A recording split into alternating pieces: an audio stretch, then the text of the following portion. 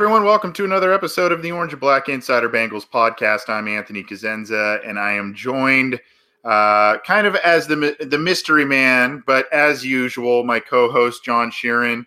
John, are you there? How you doing, buddy? It's not a bad alias, the mystery man. You add some little layers to my personality, I think. I appreciate that. Well, I'm giving you a compliment. Again, for those, obviously, who have been tuning in live, and hooday, everybody. I'm seeing a lot of people starting to join the live YouTube chat. Hooday to all of you. Good to have you with us as you usually are as we record this show. I just want to throw this disclaimer out to those of you who may be new to the show or those who are longtime listeners and are kind of wondering what's been going on the last few weeks in terms of maybe a little difference in audio, and for those who watch on YouTube, a little difference in video, that sort of thing.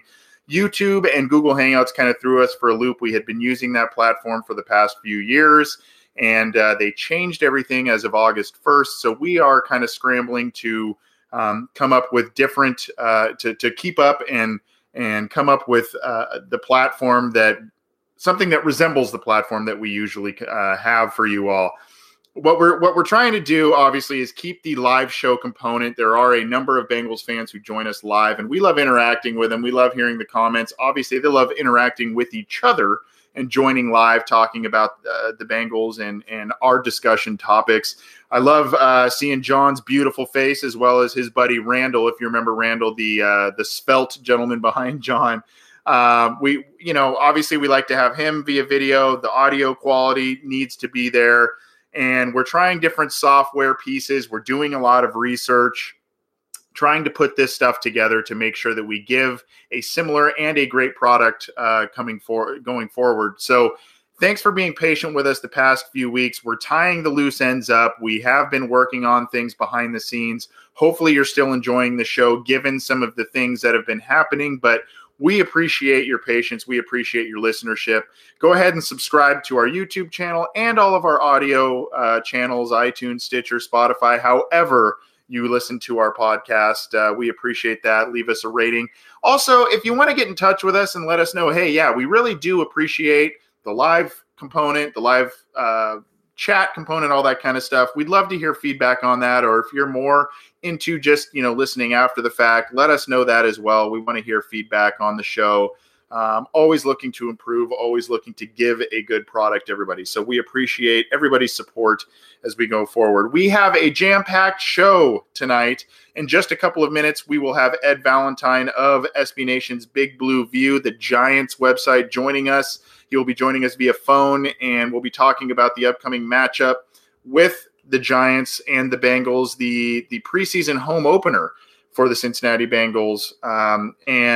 Obviously a lot to talk about there. We'll be talking about the performance against the Redskins and some news and notes with some other players. So excited to do that. And John, I want to thank you because I know you've been kind of working with me behind the scenes and being patient with things. So appreciate all that you do, my man. And guys, my microphone is fine. I might have sounded underwater the past couple weeks. I might sound underwater for this episode, but trust me, the good audio is coming. My mic is fine. Your ears are not messed up. It's just working through some stuff right now, and by the regular season, we should have things smoothly sailing, if you will. That is definitely the goal. And we do have, I believe, we have on the line. Speaking of our special guest, we have Ed Valentine from Big Blue View. Ed, are you there? Yeah, I'm here. How are you? Hey, good. We're doing well. It's Anthony Cosenza and my co-host John Sheeran. So hopefully you can hear us both pretty well. It's great to have you with us. Let's just dive right into it. The Bengals host the Giants coming up here in the dress rehearsal. You and I have kind of engaged in some conversations behind the scenes. I guess we got to start here because there are some sour feelings about two particular players, potentially from both sides of the fence, John Jerry and Bobby Hart. I asked you this in a post. You graciously helped us out with the 5 questions, but I'd love to hear you kind of verbalize potentially some positives from those players that Bengals could maybe latch on to, because those guys seem to be having the inside track to the left guard starting spot, and the right tackle starting spot for the Bengals. Well, Anthony, it's funny, as I have mentioned to you in some other forums, John Jerry is not a bad NFL player. All right, at least he wasn't. I mean, he's been out of the league for a year. I don't know why he couldn't find a job as a backup somewhere a year ago after the Giants moved on from him. John Jerry started for the Giants for at least 4 years. He's a decent NFL guard, or at least he was. He's a decent pass blocker, not a very good run blocker. He's a guy that stays pretty quiet in the locker room. He's a pro. He's a guy that I don't have a problem with. He just as the Giants developed their offensive line, they wanted better run blocking. They wanted more athleticism, and they moved on from Jerry. But I don't have any issues with him as an NFL player. I think the guy that Giants fans have issues with is Bobby Hart, for the simple reason that in 2017, Bobby Hart stood in front of me in training camp and made the claim that he was the best right tackle in football. Wow. Then he went out and lost his job after 6 or 7 games, and by the end of the year, he said he didn't want to play. He refused to practice or suit up for the final game of the season, and got himself cut. So Giants fans have issues with Bobby Hart. So those two weren't the only guys that the Bengals brought over from New York. They also brought over a couple of defensive guys and actually a defensive coach. This offseason, when the Bengals hired Lou Anarumo to be the defense coordinator and they signed B.W. Webb and Kerry Wynn, which of those guys were you as a Giants fan more disappointed about the team letting go for the Bengals? Oh, it's Kerry Wynn by far. Kerry Wynn is a guy that Kerry Wynn plays really hard. He came to the Giants, I think, in 2014 as an undrafted free agent, and you kept sort of looking at this guy and thinking, how does he make the roster every year? Because he's not all that talented. There's nothing special about him. The only thing special about Kerry Wynn is how hard he plays. He plays really hard. He does anything you ask him to do. He'll play special teams and do a really good job of it. He's one of those guys that he's not going to star for you. He's not going to put up 10 sacks, but you're going to put him on the field and he's going to give you effort. He's going to give you everything that he has. And for a backup guy that's playing 15 or 20 snaps, in a game, he'll know what he's doing and he gives you effort. And you can't ask for a whole lot more than that. So for me, by far, it's Kerry Wynn. I think he's a guy that Bengals fans will like. Talking with Ed Valentine of Big Blue View and the Valentine's View podcast. I was privileged enough to be a part of that. Both this podcast and Ed's podcast are part of the SB Nation family of football podcasts. So great to have Ed with us talking about the New York football Giants, talking about the dress rehearsal coming up. We'll get to the game itself in just a minute. Ed, again, I'm gonna ask you a little bit, kind of a similar question to what I asked for the 5 questions, but I think it's still worth discussing. And obviously, that's Lou Anarumo. There are a lot of connections that were kind of brought up as we engaged in discussions about this matchup in these two teams, and these two teams really aren't closely related. Different conferences, divisions, all that good stuff. So, Anarumo didn't spend a lot of time with the Giants, but it's his first true stint as an NFL defensive coordinator. He was an interim guy. So your thoughts on him? This is an inexperienced Bengals staff, including Anarumo, in the post that he's going to be taking with the team. Is there some reason to be confident from a Bengals fan's perspective with Anarumo coming over as the coordinator? Well, it's just interesting because I think that the reason he ended up with this job is because Zach Taylor worked with Anarumo in Miami, a few years back. I was a little bit surprised to see Anarumo get a job as a defensive coordinator. He seemed like, we rarely got a chance to talk to him last year, but he seemed like a very quiet kind of guy, not a guy that sort of jumped up in front of you and got noticed. It's just hard to say for me what kind of coach he is, because he didn't have much to work with last year. And the Giants secondary just wasn't very good, which when you look at the roster this year, they completely turned it over. The only guy who's back from last year is Janoris Jenkins. So it's hard for me to judge Anarumo for the simple reason that we only had a small sample size, and the Giants just didn't really have much of anything to work with a year ago. And we got to talk about the quarterback, man. What is the plan with Daniel Jones going forward this year, and even for this game? What are your expectations for him, I guess, in the short term behind Eli Manning? Well, I think my guess is we talk about Game 3 as a dress rehearsal, but you guys have seen how NFL teams are treating the preseason right now. I'm going to guess that you'll see more of Daniel Jones on Thursday night than you will Eli Manning, although, Pat Shurmur has played that close to the vest. Every time somebody asks him about that, he just says, it'll reveal itself. You guys will figure it out when you see it. So, but I'm expecting Jones to play quite a bit tomorrow. As for the long-term plan, everybody has a different idea of what it should be and when Daniel Jones should take over. And there are those who think Jones should be the week 1 starter, and there are those who think that Jones should take over the first time the Giants lose 2 games in a row. And there are those who think Eli Manning should have been run out of town 3 or 4 years ago.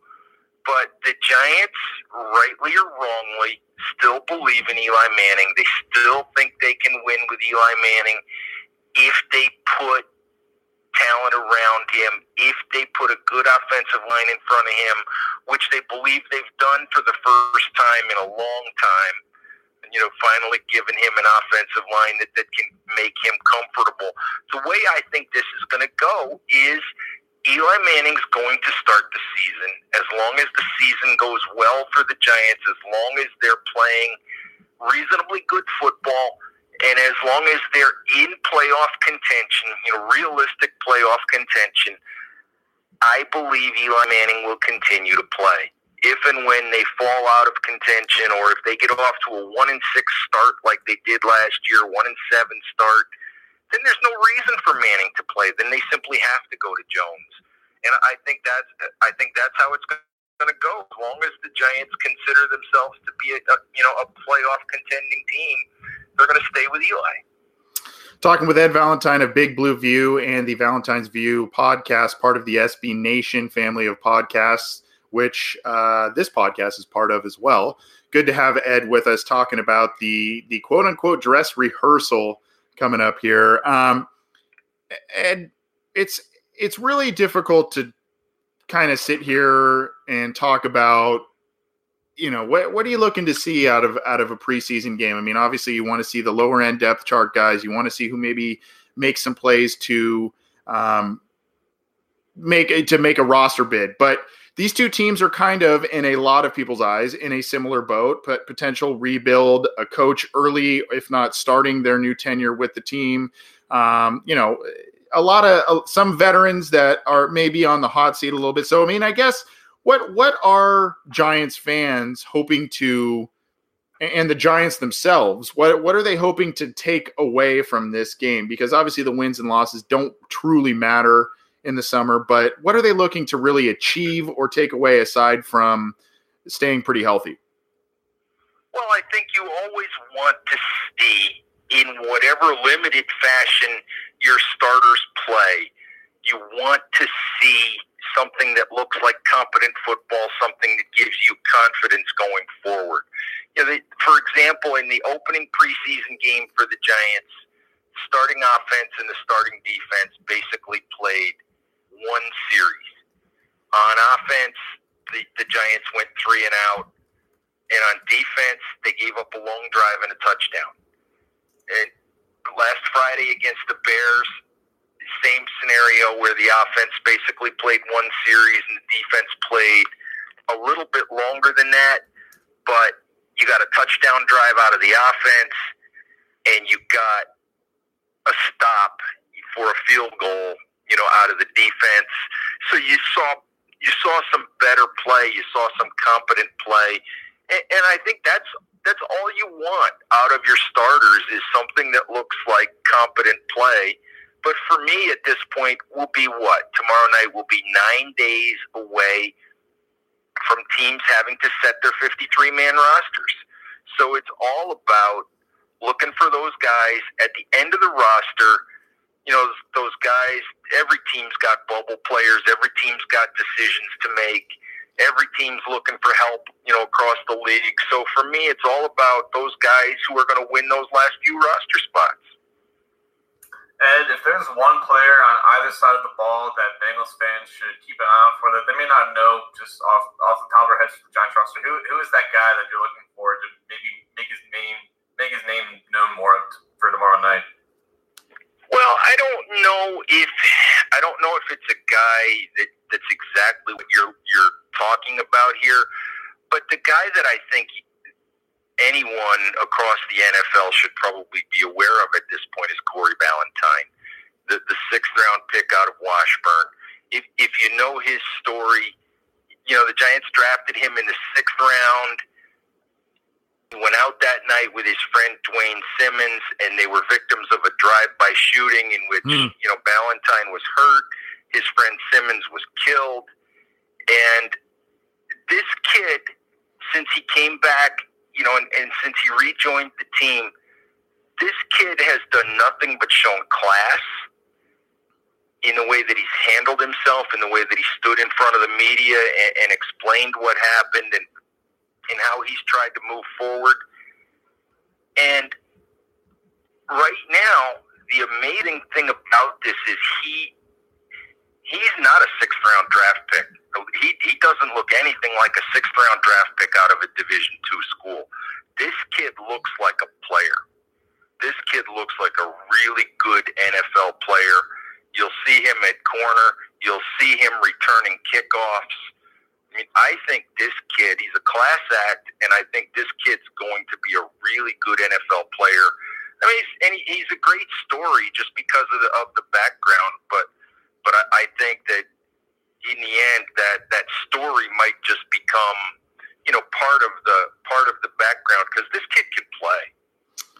So I vaguely now, it's kind of jogging my memory a little bit. I remember that story. So I'm going to kind of end on this, and it's kind of a package question because there were a couple of questions by one of our listeners in our live chat, basically asking, is from Will Smith, who's going to catch the ball for the Giants, a wide receiver, if, with Golden Tate suspended and Shepard hurt, who's left.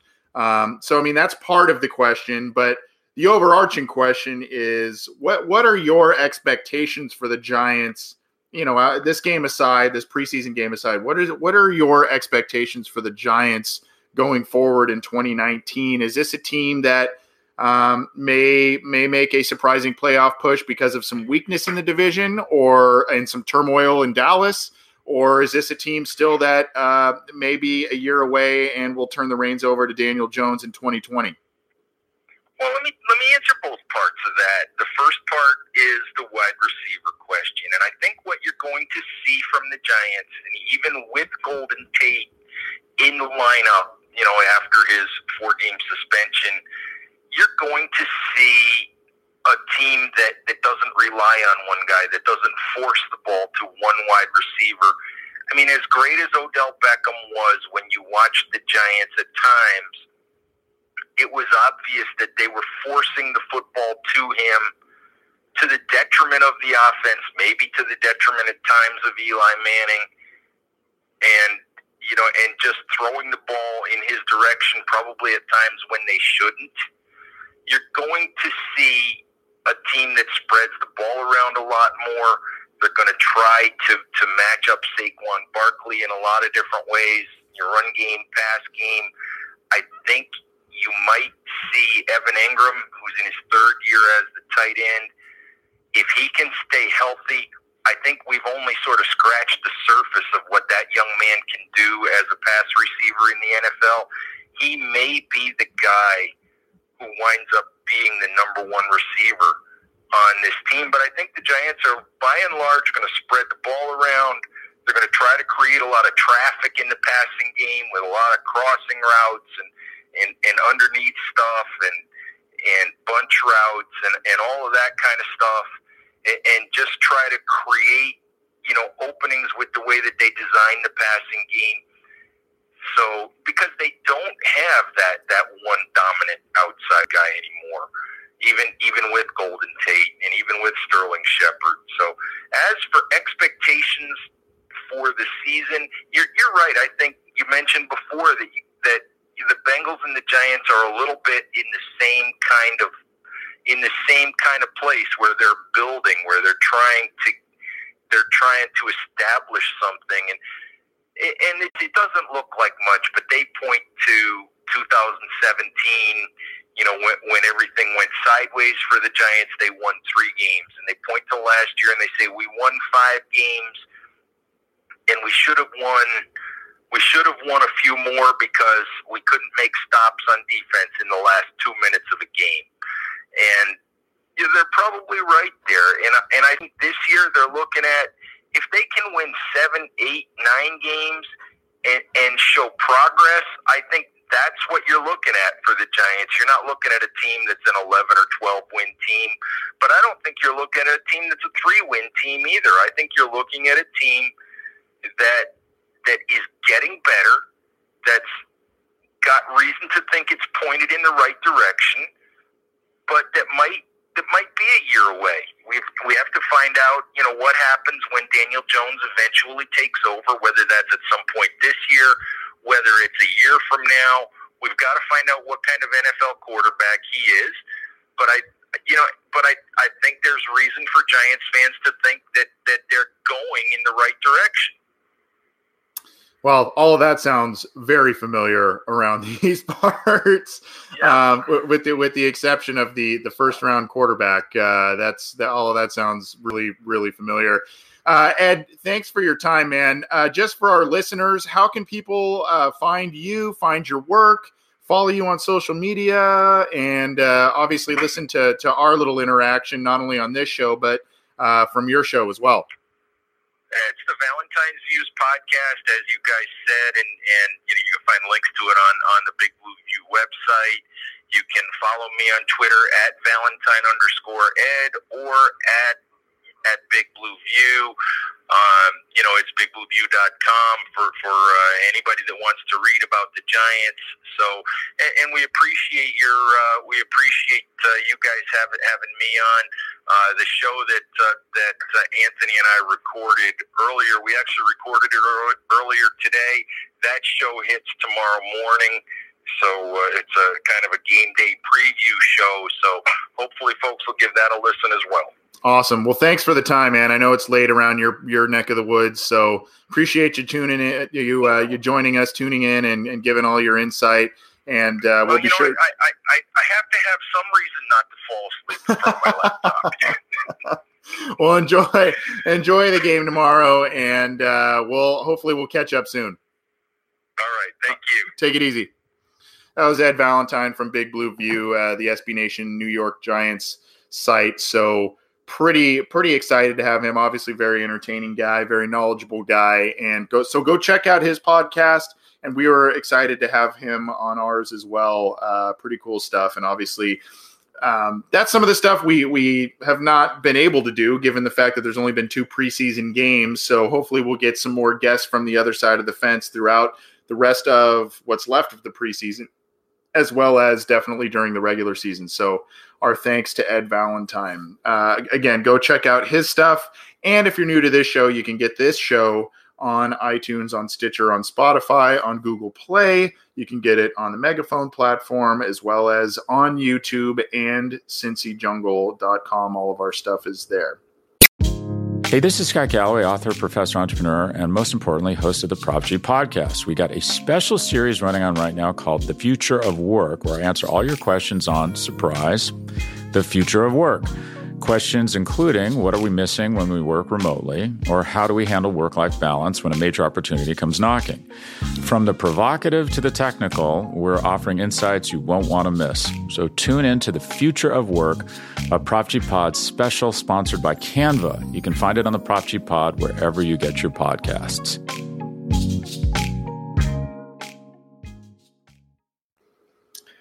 John, I guess let's rewind, and then do we want to rewind and talk about Washington first, or do we want to keep talking about the Giants since we just talked to Ed? I'll let you decide. Let's cover first things first, I guess. Let's rewind. Okay, let's go chronologically. It's the responsible thing to do, I suppose. So the Bengals got their first win in the Zach Taylor era. If you want to count a preseason win, a win is a win, sure. We take what we can get. That's exactly right. So they got their first win under Zach Taylor. There have been, the takeaways from that game are obviously mixed, right, John? You get a win. You get a win against a team on the road. You get a win against a team that you feel maybe talent-wise is either a little lesser than you, maybe around the same wavelength as you. So either way, it's a guy who's familiar with against a guy who's familiar with a lot of players on your team. So you got to like that. But the penalties, the poor play on the offensive line, still a theme. Your thoughts?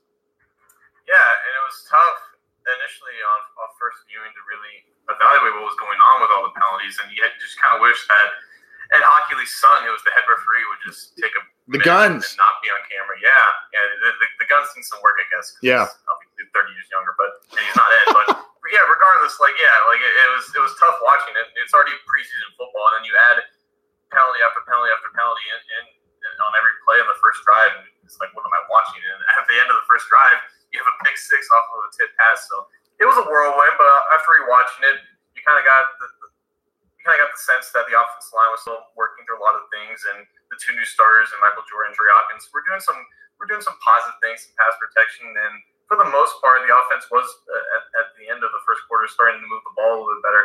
But the storyline is obviously Ryan Finley, and the fact that the game looked so much more smoother, and the offense looked so much more poised with him under center with the rest of the second team, and he really took advantage of the Redskins' second-string defense, and there was a really big difference between, I guess, going up against Washington's backups, going up against Kansas City's backups, because obviously Washington didn't pull away, and Bengals got the 17-0 second half run, mostly under Finley. So that was good to see for him to really establish himself as the backup quarterback, and the guys he was throwing to. Drew Sample looked a lot better in this game.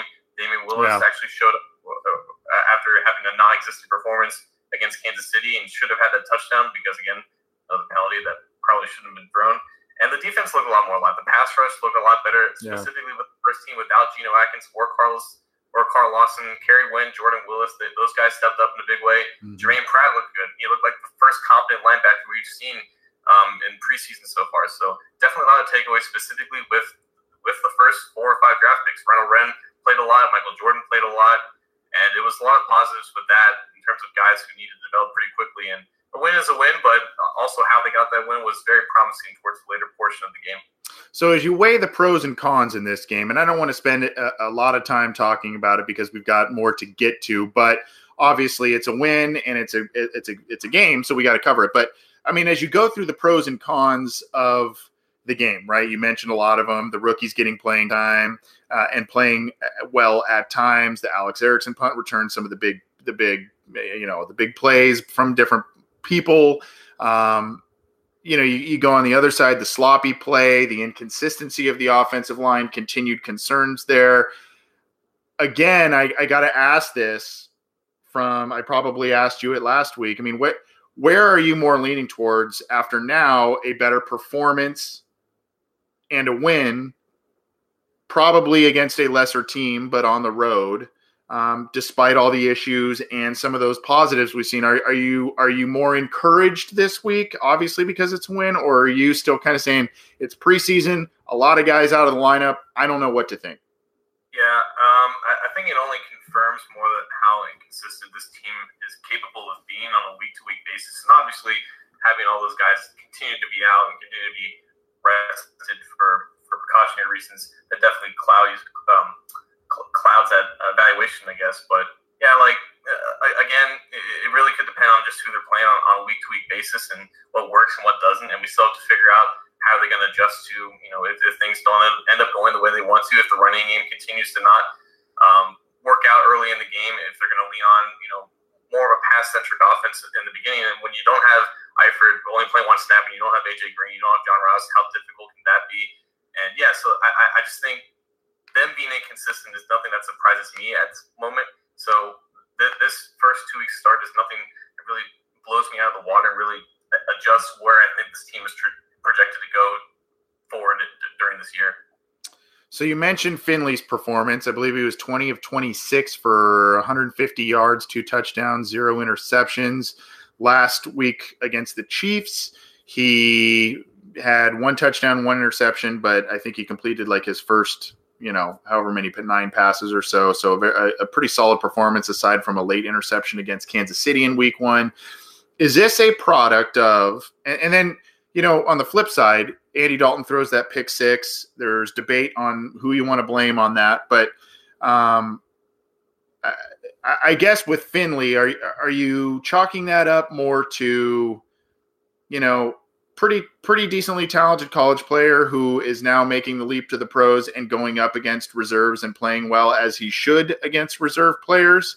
Or I don't know. I mean, are you overly confident in what you're seeing with Ryan Finley at this point in time, or is this just kind of fool's gold? No, not overly confident at all, because at the end of the day, when you look at what Finley's doing, it's nothing too out of the ordinary. Now, the things that he's doing well is stuff we're not used to seeing with Andy Dalton, because he looks very calm and poised in the pocket, and he's able to reset his feet, keep his eyes downfield. These are all very rudimentary things for an NFL quarterback to do, and the fact that he is 24 years old, going to be 25 in December, he was one of, if not the oldest college prospect coming into the NFL this year. So naturally, being 6 years of a college quarterback will give you time to develop those certain traits. But the things that he doesn't do is why he's going to continue sitting on the bench. His arm is not that live. He can't really push the ball down the field that much. I think Jake Liscow of Locked On Bengals tweeted this out shortly after the game. The difference between him, Finley, throwing outside the numbers and in between the numbers is very vast, and that's where the majority of Finley's production was coming from. And honestly, we can't really see everything without, from the broadcast angle, but most of the time he's really just checking the ball down and keeping everything in front of him and not really pushing the ball down the field that much. And that was honestly a big red flag for Finley, and the fact that he doesn't have tremendous arm strength yet, and he can't really fit into those tight windows. And some of those throws he's making right now, those windows will be a lot tighter when you have a starting defense out there in the fall. So the things we're seeing right now, we can be encouraged by, because these are the things that Finley was supposed to do well early, and the numbers look great because of it. But we're not at the point where he should be challenging Dalton, because there's still certain things that he can't do, and he's not going to be able to do this year or maybe even the year after that. So what we have right now is fine, but it's not enough to really start a conversation. To be clear, and to be crystal clear, that was not the implication of. I know you don't think that, but there are people who are thinking that. We have to calm them down. Right. And it's been a week for comments from the peanut gallery, I'll tell you. So I guess my thing when I look at this game and I look at the scope of the preseason with the Cincinnati Bengals, I like the fact that they're resting guys. And they've told us, right? I mean, they've been open. If we're healthy, we think we can win, right? And so how do you stay healthy? You rest your important players. You rest guys who are nicked up. You rest guys that fall under both categories. But I still worry that some of these guys, even if they are veterans, some of these guys aren't going to potentially see any preseason action. Is that a valid concern, or is that somewhat, especially for a veteran, or do you feel that is something where it's maybe just kind of like, well, I mean, it's just extra snaps and it's more risk. Why do that? Yeah, the one guy that I think we're both thinking of is John Ross, and the fact that a lot of talk about him in the YouTube chat, by the way. Yeah, Ross probably isn't going to play this preseason unless he gets healthy next week and maybe plays a drive or two for week 4, but I don't really care if Geno Atkins doesn't play. He's going to play this week, but I don't care if he doesn't play at all. Same thing probably goes to Carl Lawson. I kind of know who those two are at this point.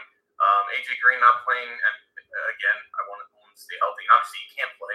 But I think with a guy like Ross, you just want to see how he fits in the system, not as much as how much he's improved, because I think we all know the talent was never the issue with him. It was always just the fit and whatever offense he was and his overall confidence level. And that confidence isn't going to magically get there without playing. So you want to see him out there because you want to see him actually produce something and give you something to kind of fall back on and bank on your confidence with. So for me, that's the one guy that I wanted to see out there, and I wanted to see him this week. He was supposed to practice this week, but unfortunately it got pushed off up until next week. Darcus Bernard, I guess, is another guy who could fit that description, but unfortunately he might even stay on the physically unable to perform those throughout the first 6 weeks of the season. So luckily BW Webb has done well in his absence and has done well to really establish himself as that starter. But as far as guys who haven't been able to play, like Rodney Anderson, I have a good idea of what he is, and I'm glad they're keeping caution with him. Gino and Carl, the same thing.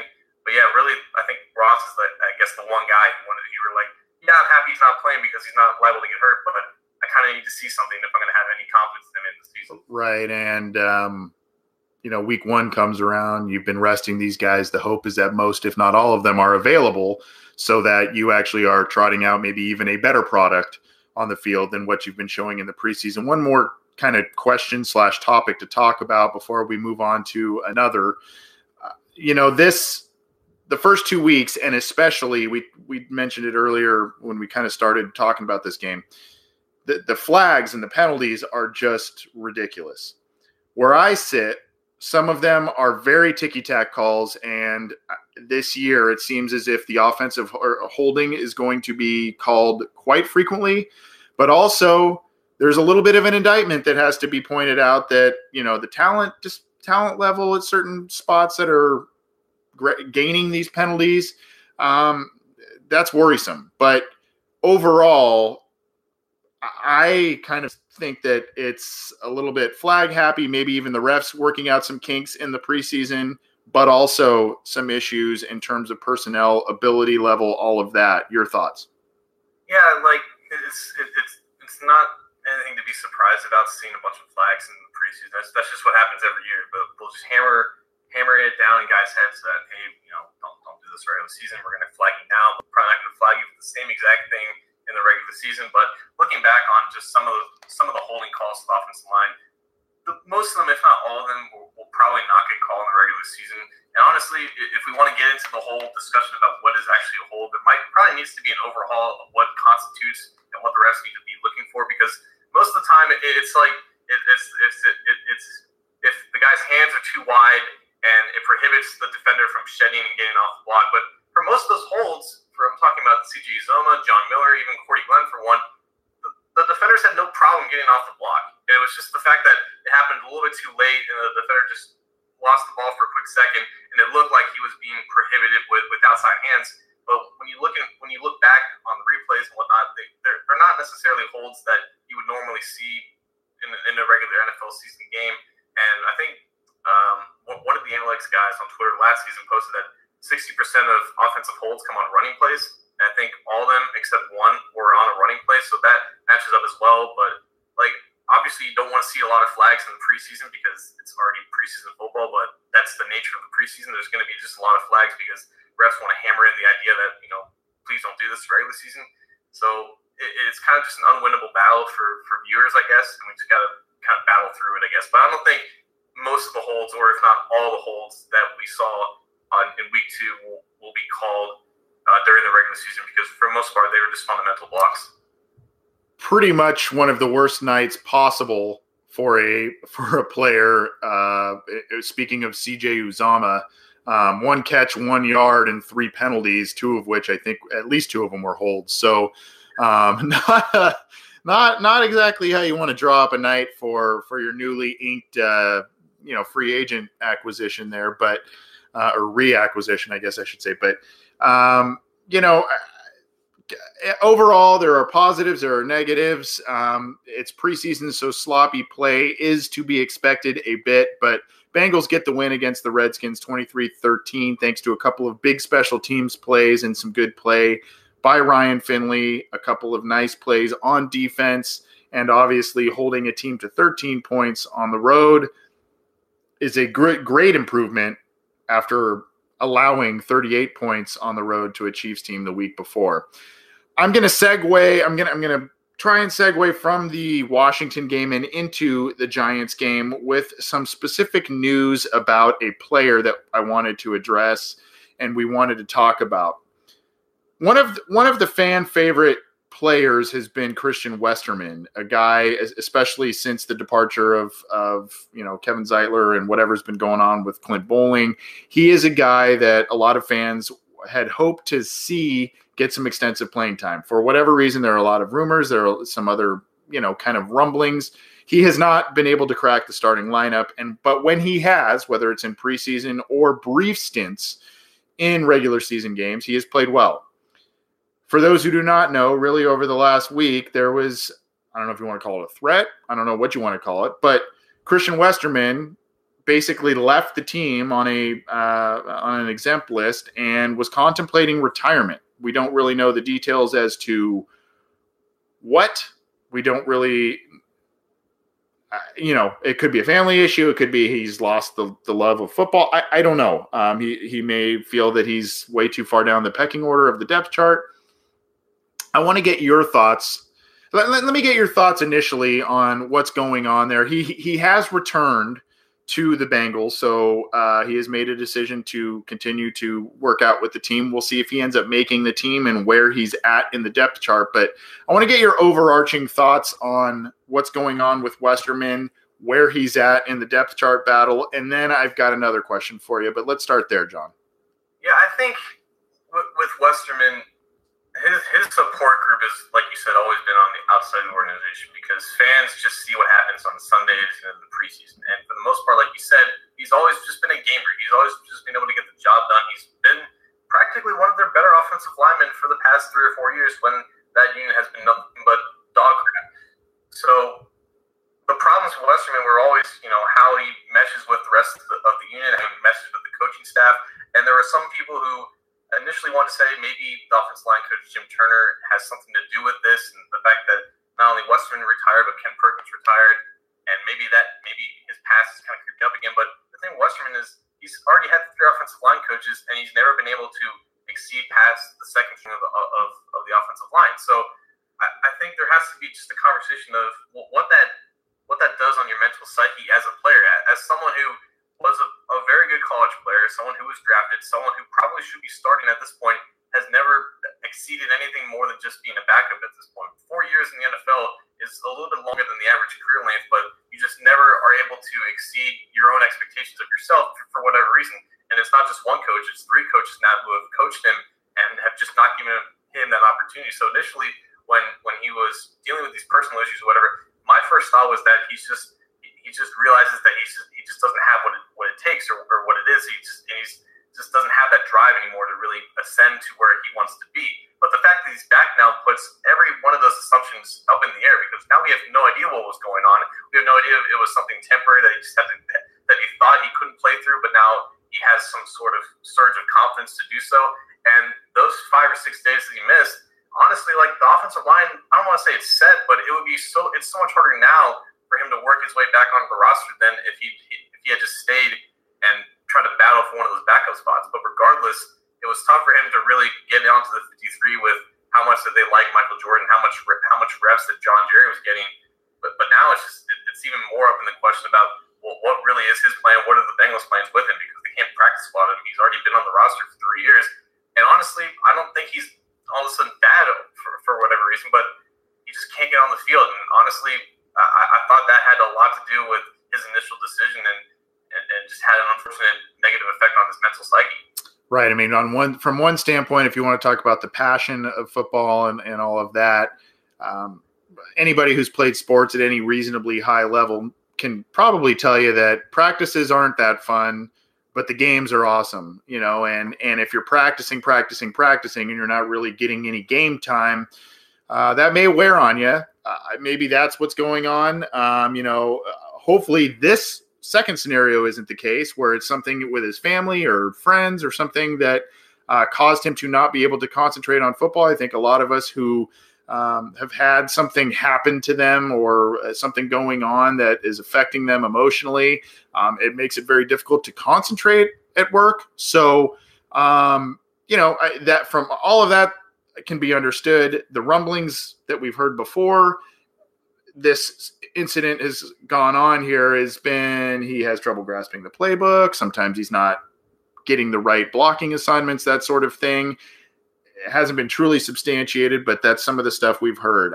I guess where I kind of want to go next, and I kind of don't want to, but I think it's something that needs to be discussed because it may be a tinfoil hat type of thing. But, you got Clint Bowling who retired. Yeah, he had a health issue. You got this kid, Westerman, who's contemplating retirement.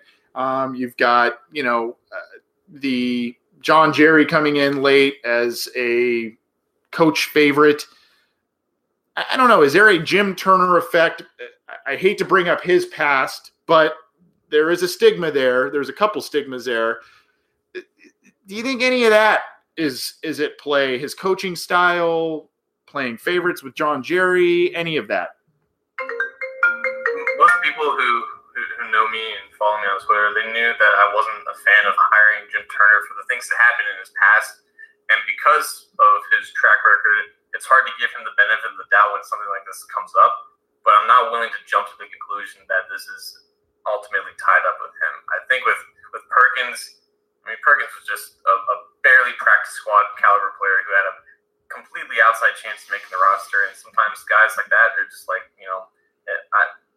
being a back doesn't really work for me anymore. I want to pursue other interests in my life, and football's just not that anymore. That could have been the same thing with Christian Westerman. Again, like to have 3 offensive line coaches in 4 years, and none of them seem to display any sense of faith in you, it would probably anger a lot of people in that situation. You don't think of football players being like everyday workers, but if you have 3 managers who completely underutilize you and you have no way of getting around that, and you don't think you have the stomach to really demand a trade or demand a release, you're just like, I'm just done with this. And maybe whatever Jim Turner has done as a coach really pushed him to that point, but I'm not sure I want to fully blame this on the offensive line coach, who unfortunately has had a bad past, but again, sometimes he's got to go innocent until proven guilty.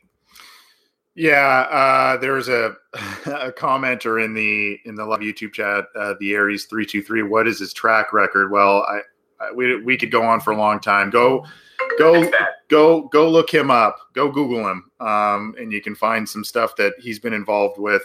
I think obviously he's respected as a football coach on a variety of levels, but that's there are some other things at play here. So that's why I guess that needs to be brought up. But Christian Westerman is back with the Bengals, at least for now. We'll see what his chances are with making the final roster.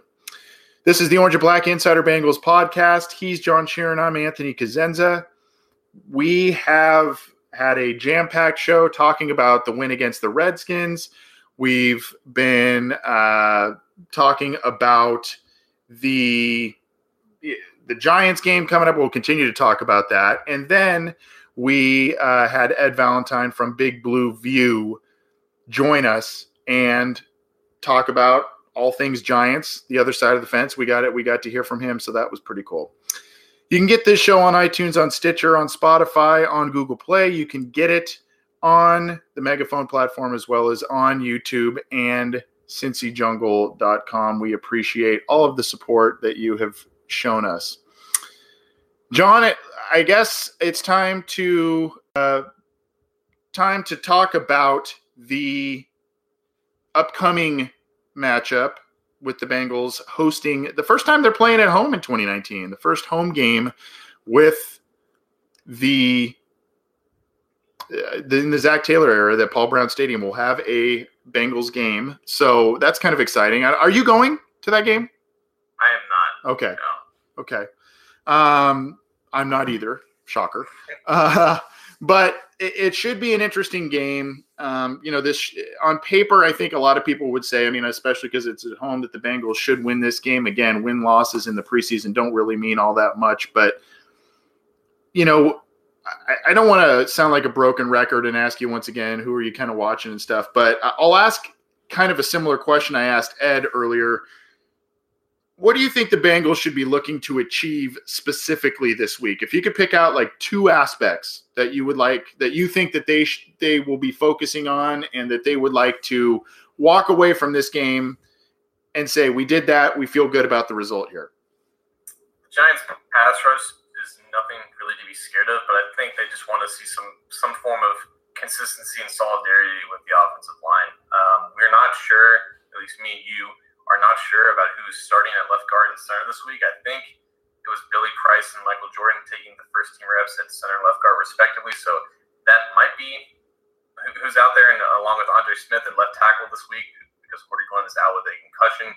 But I think the focus probably starts up there. And on the defense side of the ball, I think they want to try to limit Saquon Barkley as much as possible without really adjusting how they want to shape up their defense. I think they want to stay in nickel for the most part, because that's kind of what they've been doing for most of this offseason. And limiting the amount of linebackers on the field is always good for the Bengals. And just keeping Preston Brown and Nick Vigil out there in their nickel sets, and limiting Saquon Barkley from really exploding in the passing and run game as much as possible. I think those are the two things that they probably should key on in terms of their own self-evaluation and at least keeping them competitive with the Giants team that, for all intents and purposes, like you said, is kind of in the same boat as the Bengals. Probably looking at last place or third place finish in their respective divisions. A lot of questions going on about the future, but overall, the Giants team is not very talented. And I didn't want to say that in front of Ed, but it's kind of true. Mm-hmm. Like they lost Odell Beckham, they gained Kevin Zeiler, they lost Landon Collins, they lost B.W. Webb and Kerry Wynn. However major or minor those losses were, but the defense is nothing special. And the Bengals offense, if it clicks, if the pass protection run blocking is at least serviceable, they should be able to put points on the board in the first half. Again, Eli Manning is not very scary. It won't be tremendously hard for the Bengals pass rush to pressure what was supposed to be a rebuffed offensive line, but unfortunately, Giants offensive line isn't that much better than what it used to be. So this is a game in the regular season that the Bengals should win. Unfortunately, the Giants are not on their schedule in the regular season, but I think they just want to see some form of solidarity with the offensive line and not letting Saquon Barkley run all over them. Xbox Scott says, I'll be there tomorrow night. Have fun, Scott. At least you'll probably see a lot of players play more extensively than some of the more higher profile players play more extensively than you have the first couple of games here. But how far do you think that this game is going to go in the determination of some of these open starting spots, maybe on the offensive line, some of these back-end roster spots? Or is this one of those rare preseasons where, this is kind of an open competition thing, new coach, and it's going to last 4 weeks before, it takes all 4 games for the decisions to be made by this coaching staff? I think it's just a wait-and-see situation. Like, from the words of Turner and Taylor, they said they don't know until the ball snapped week 1 in Seattle, which is obviously a lie. But reading between the lines there, I think we just have to assume that they're going to play this out. And under the last administration, under Lewis and his offensive line coaches, if there was ever an offensive line competition, it was usually set by week 3. Like week 3 of last preseason, we kind of knew what the offensive line was going to be. We knew Alex Redmond and Bobby Hart were going to start at right guard and right tackle. Billy Price is probably going to start tomorrow at center. Michael Jordan's probably going to start at left guard. But we honestly don't know if those two are going to be the guys. We can assume that those guys are leading the competition. But with new faces running everything, we just can't assume that everything is really going to be the same as it had by me. Because in my opinion, you can't field a Bengals offensive line right now without including Trey Hopkins. Wherever he is supposed to end up, he should probably end up on that starting line. But with Price continuing to deal with an injury, they like the ascension of Jordan. There's just a lot of unknowns right now in terms of who is the best fit at those particular positions. And even on the defensive side of the ball, you have Jordan Willis and Kerry Wynn. Presumably, if there's only going to be 9 spots, presumably fighting for that spot, maybe they keep 10 and they keep like an A.J. Brown, and both those guys are safe. How much that Brown plays early on in the game, because he was with the first team nickel last week, that could be an indicator as well. Whether or not Willis or Wynn gets on the field first, that could be an indicator as well. How's the rotation with the linebackers going to be when they get to the second team? Is Pratt going to see any reps in front of Jordan Evans when they're in base at that weak side linebacker spot? Is Nickerson and Jefferson still the 5th and 6th linebackers there? There's going to be a lot of stuff we're going to find out because, like like you said, starters are going to play more, and we're going to see who fills in behind them, and we're going to get a good indication about where those battles are going forward. Spencer Meyer, there's a lot of talk, by the way, in the live YouTube chat in terms of what people are looking for. Better tackling and more tempo on offense, Will Smith says. LIP says agree with Will Smith.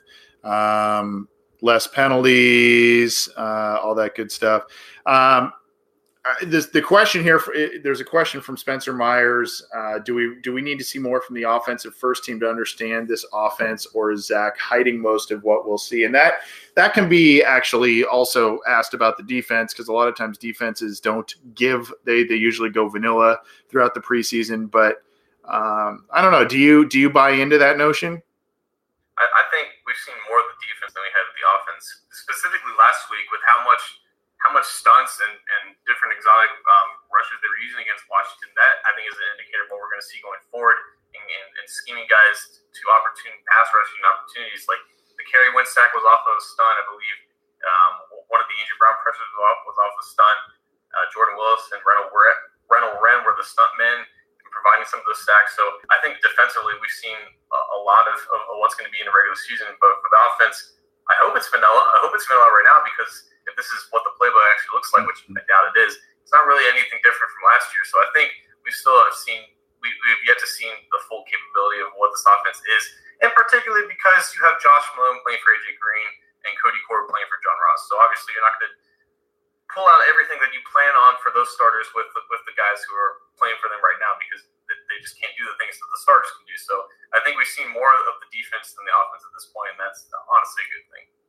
So one of the things I'm keeping an eye on this week, and this was something we talked about, maybe having a little discussion about or doing a segment on, but I don't think it needs to be harbored on that much. But the interesting way the Bengals are approaching Jeff Driscoll and his skill set. Obviously, Jeff Driscoll's a really good athlete. He uses his legs well. He's run the ball well. He can throw a little bit here as quarterbacks need to, but I'm noticing that the Bengals, at least in practice, are using him on special teams, at wide receiver, obviously as a quarterback. It's almost like Taysom Hill of the Saints. And Taysom Hill, if you're not familiar with him, he's a pretty big dude. And he is a guy that a lot of times on 4th and 1, he'll kind of do a little wildcat type of formation. He does some things on special teams. He's a really unique player in the NFL. In a lot of ways, a throwback guy, in a lot of ways, kind of a creation of new innovative coaching. I don't know. Is this how Jeff Driscoll is going to make the roster, as a Taysom Hill kind of guy, or is it just, it's going to be Finley and Dalton and that's that?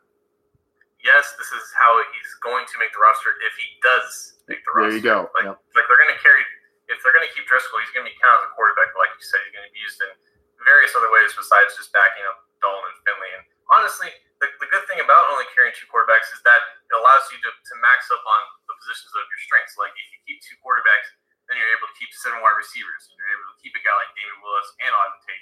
You're able to keep 10 defensive linemen, so you keep both Kerry Wynn, Jordan Willis, and Andrew Brown all together in that sense. So, I understand what they're trying to do with Driscoll, because they realize that Finley is the guy, and he's ascended to the spot that they want him to be.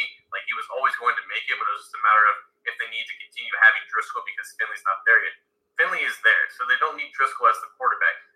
But I think they're just doing right by him, recognizing his extended value beyond just a passer, as an athlete, as a receiver, a special teamer, and as a running quarterback. So I understand what they're trying to do, but is it worth it by detrimenting the roster in other areas of their strengths and releasing potentially 1 or 2 very quality players at your positions of strengths?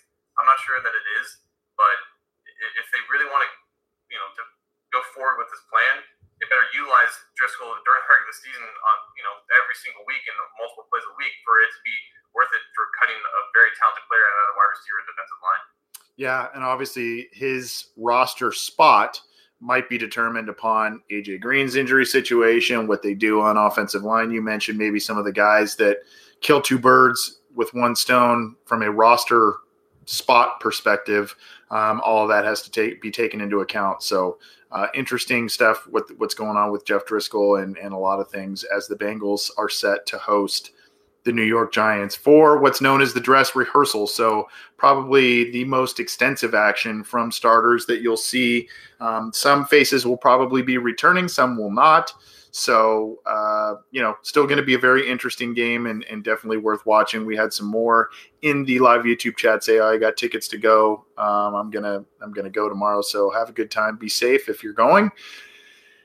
That's going to about wrap it up for us, John. Any final thoughts before we close up shop? It's been a whirlwind episode, to be sure.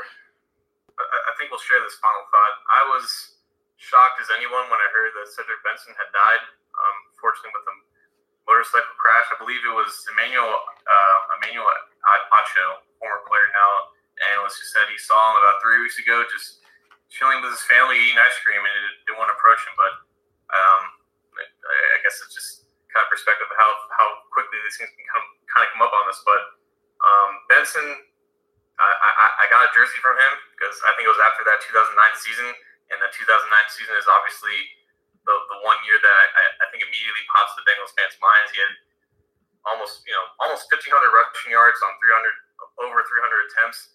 I think he was probably the last bell cow running back to carry a team to a 6-0 division record.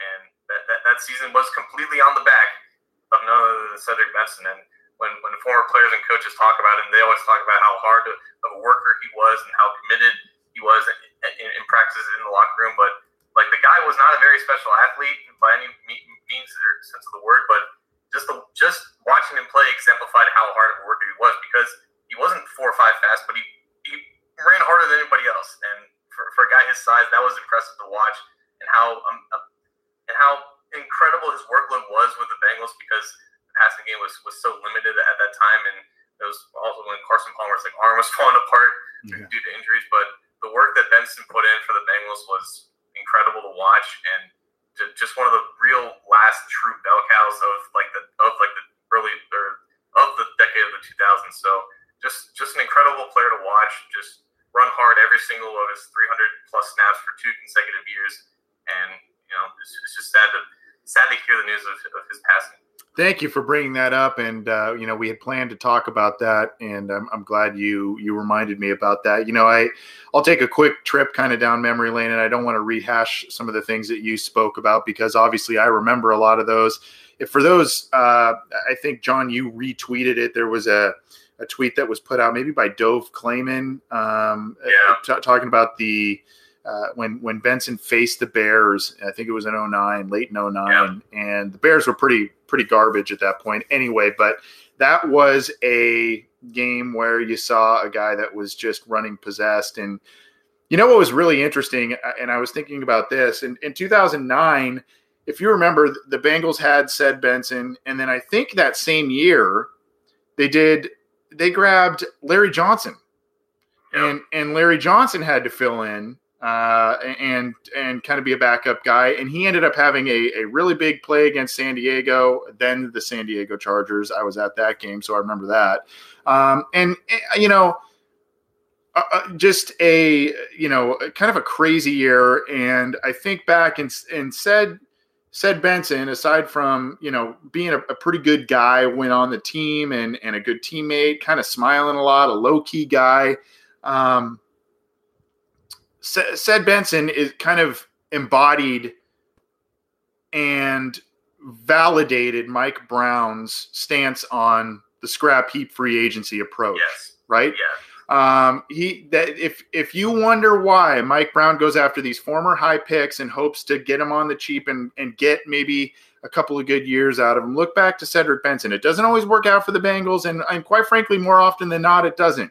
I can think of a bunch of different examples. There was a former Bills linebacker that they tried to bring. He was a former just a number of Aaron Maben is the guy I'm thinking of. They tried to bring him in. They've done this before, and Ced Benson was a guy as to that validated Mike Brown's stance in this scrap heap approach. And sometimes it's frustrating, but sometimes it works out nicely. Said Benson was one of those guys and was a good story for the Bengals.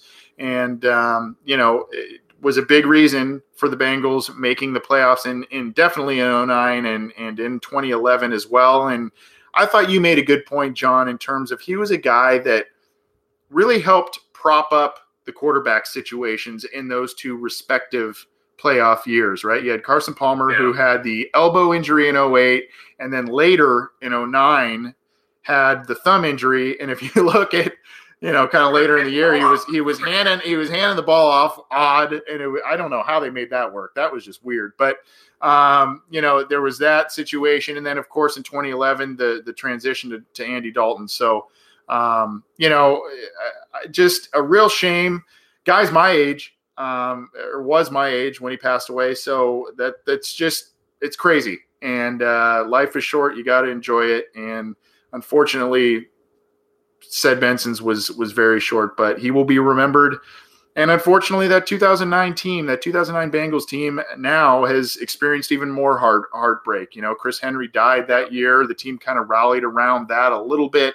And then now a few years later, you've got Cedric Benson, another big figure from that team that's gone. So pretty sad news, but what was it? It was 10 years ago, and I completely forgot about how great Benson was in the playoff game. We never mentioned good performances from Bengals in playoff games, but the dude had 169 rushing yards on 21 attempts against the Jets. Yeah. They lost by 10 because Palmer played pretty bad and Reeves stepped up, and I think Sean Green for the Jets ran wild with the game. But that was his best game of the year according to PFF. And my God, to have a Bengals player just step up in a playoff game is unheard of. So that only adds, in my opinion, to his legacy as a player. Yeah, I mean, any other time you run 21 times for 169 yards at home in a playoff game, you win the game. So go figure that one out. But rest in peace. We're just getting a lot of RIP in the YouTube chat. And said Benson will be missed. And, unfortunately, some bad news recently came our way, and the Bengals hopefully remember him the right way. So whether that's a decal on the helmet like Jason Von Stein says or some other way, hopefully they do something to honor him this season. That's going to do it for us tonight. As I mentioned, you can get this show on iTunes, on Stitcher, on Spotify, on Google Play, on Megaphone. It's on YouTube and CincyJungle.com. There will be some updates regarding the show and the Cincy Jungle podcast, the SB Nation podcast. So we'll be definitely getting those to you. We appreciate the feedback. We appreciate all the live listeners and to all of those who listen to the show after the fact. Have a great rest of the week. Enjoy the dress rehearsal from the Bengals hosting the Giants. We will be talking about that. We'll be doing some post-game reactions after the game Thursday evening. Join us on Cincy Jungle's Facebook Live. And if you're unable to do that, the audio and video will be uploaded to our channel so you can check it out after the fact. Thanks, everybody. Have a good rest of the week.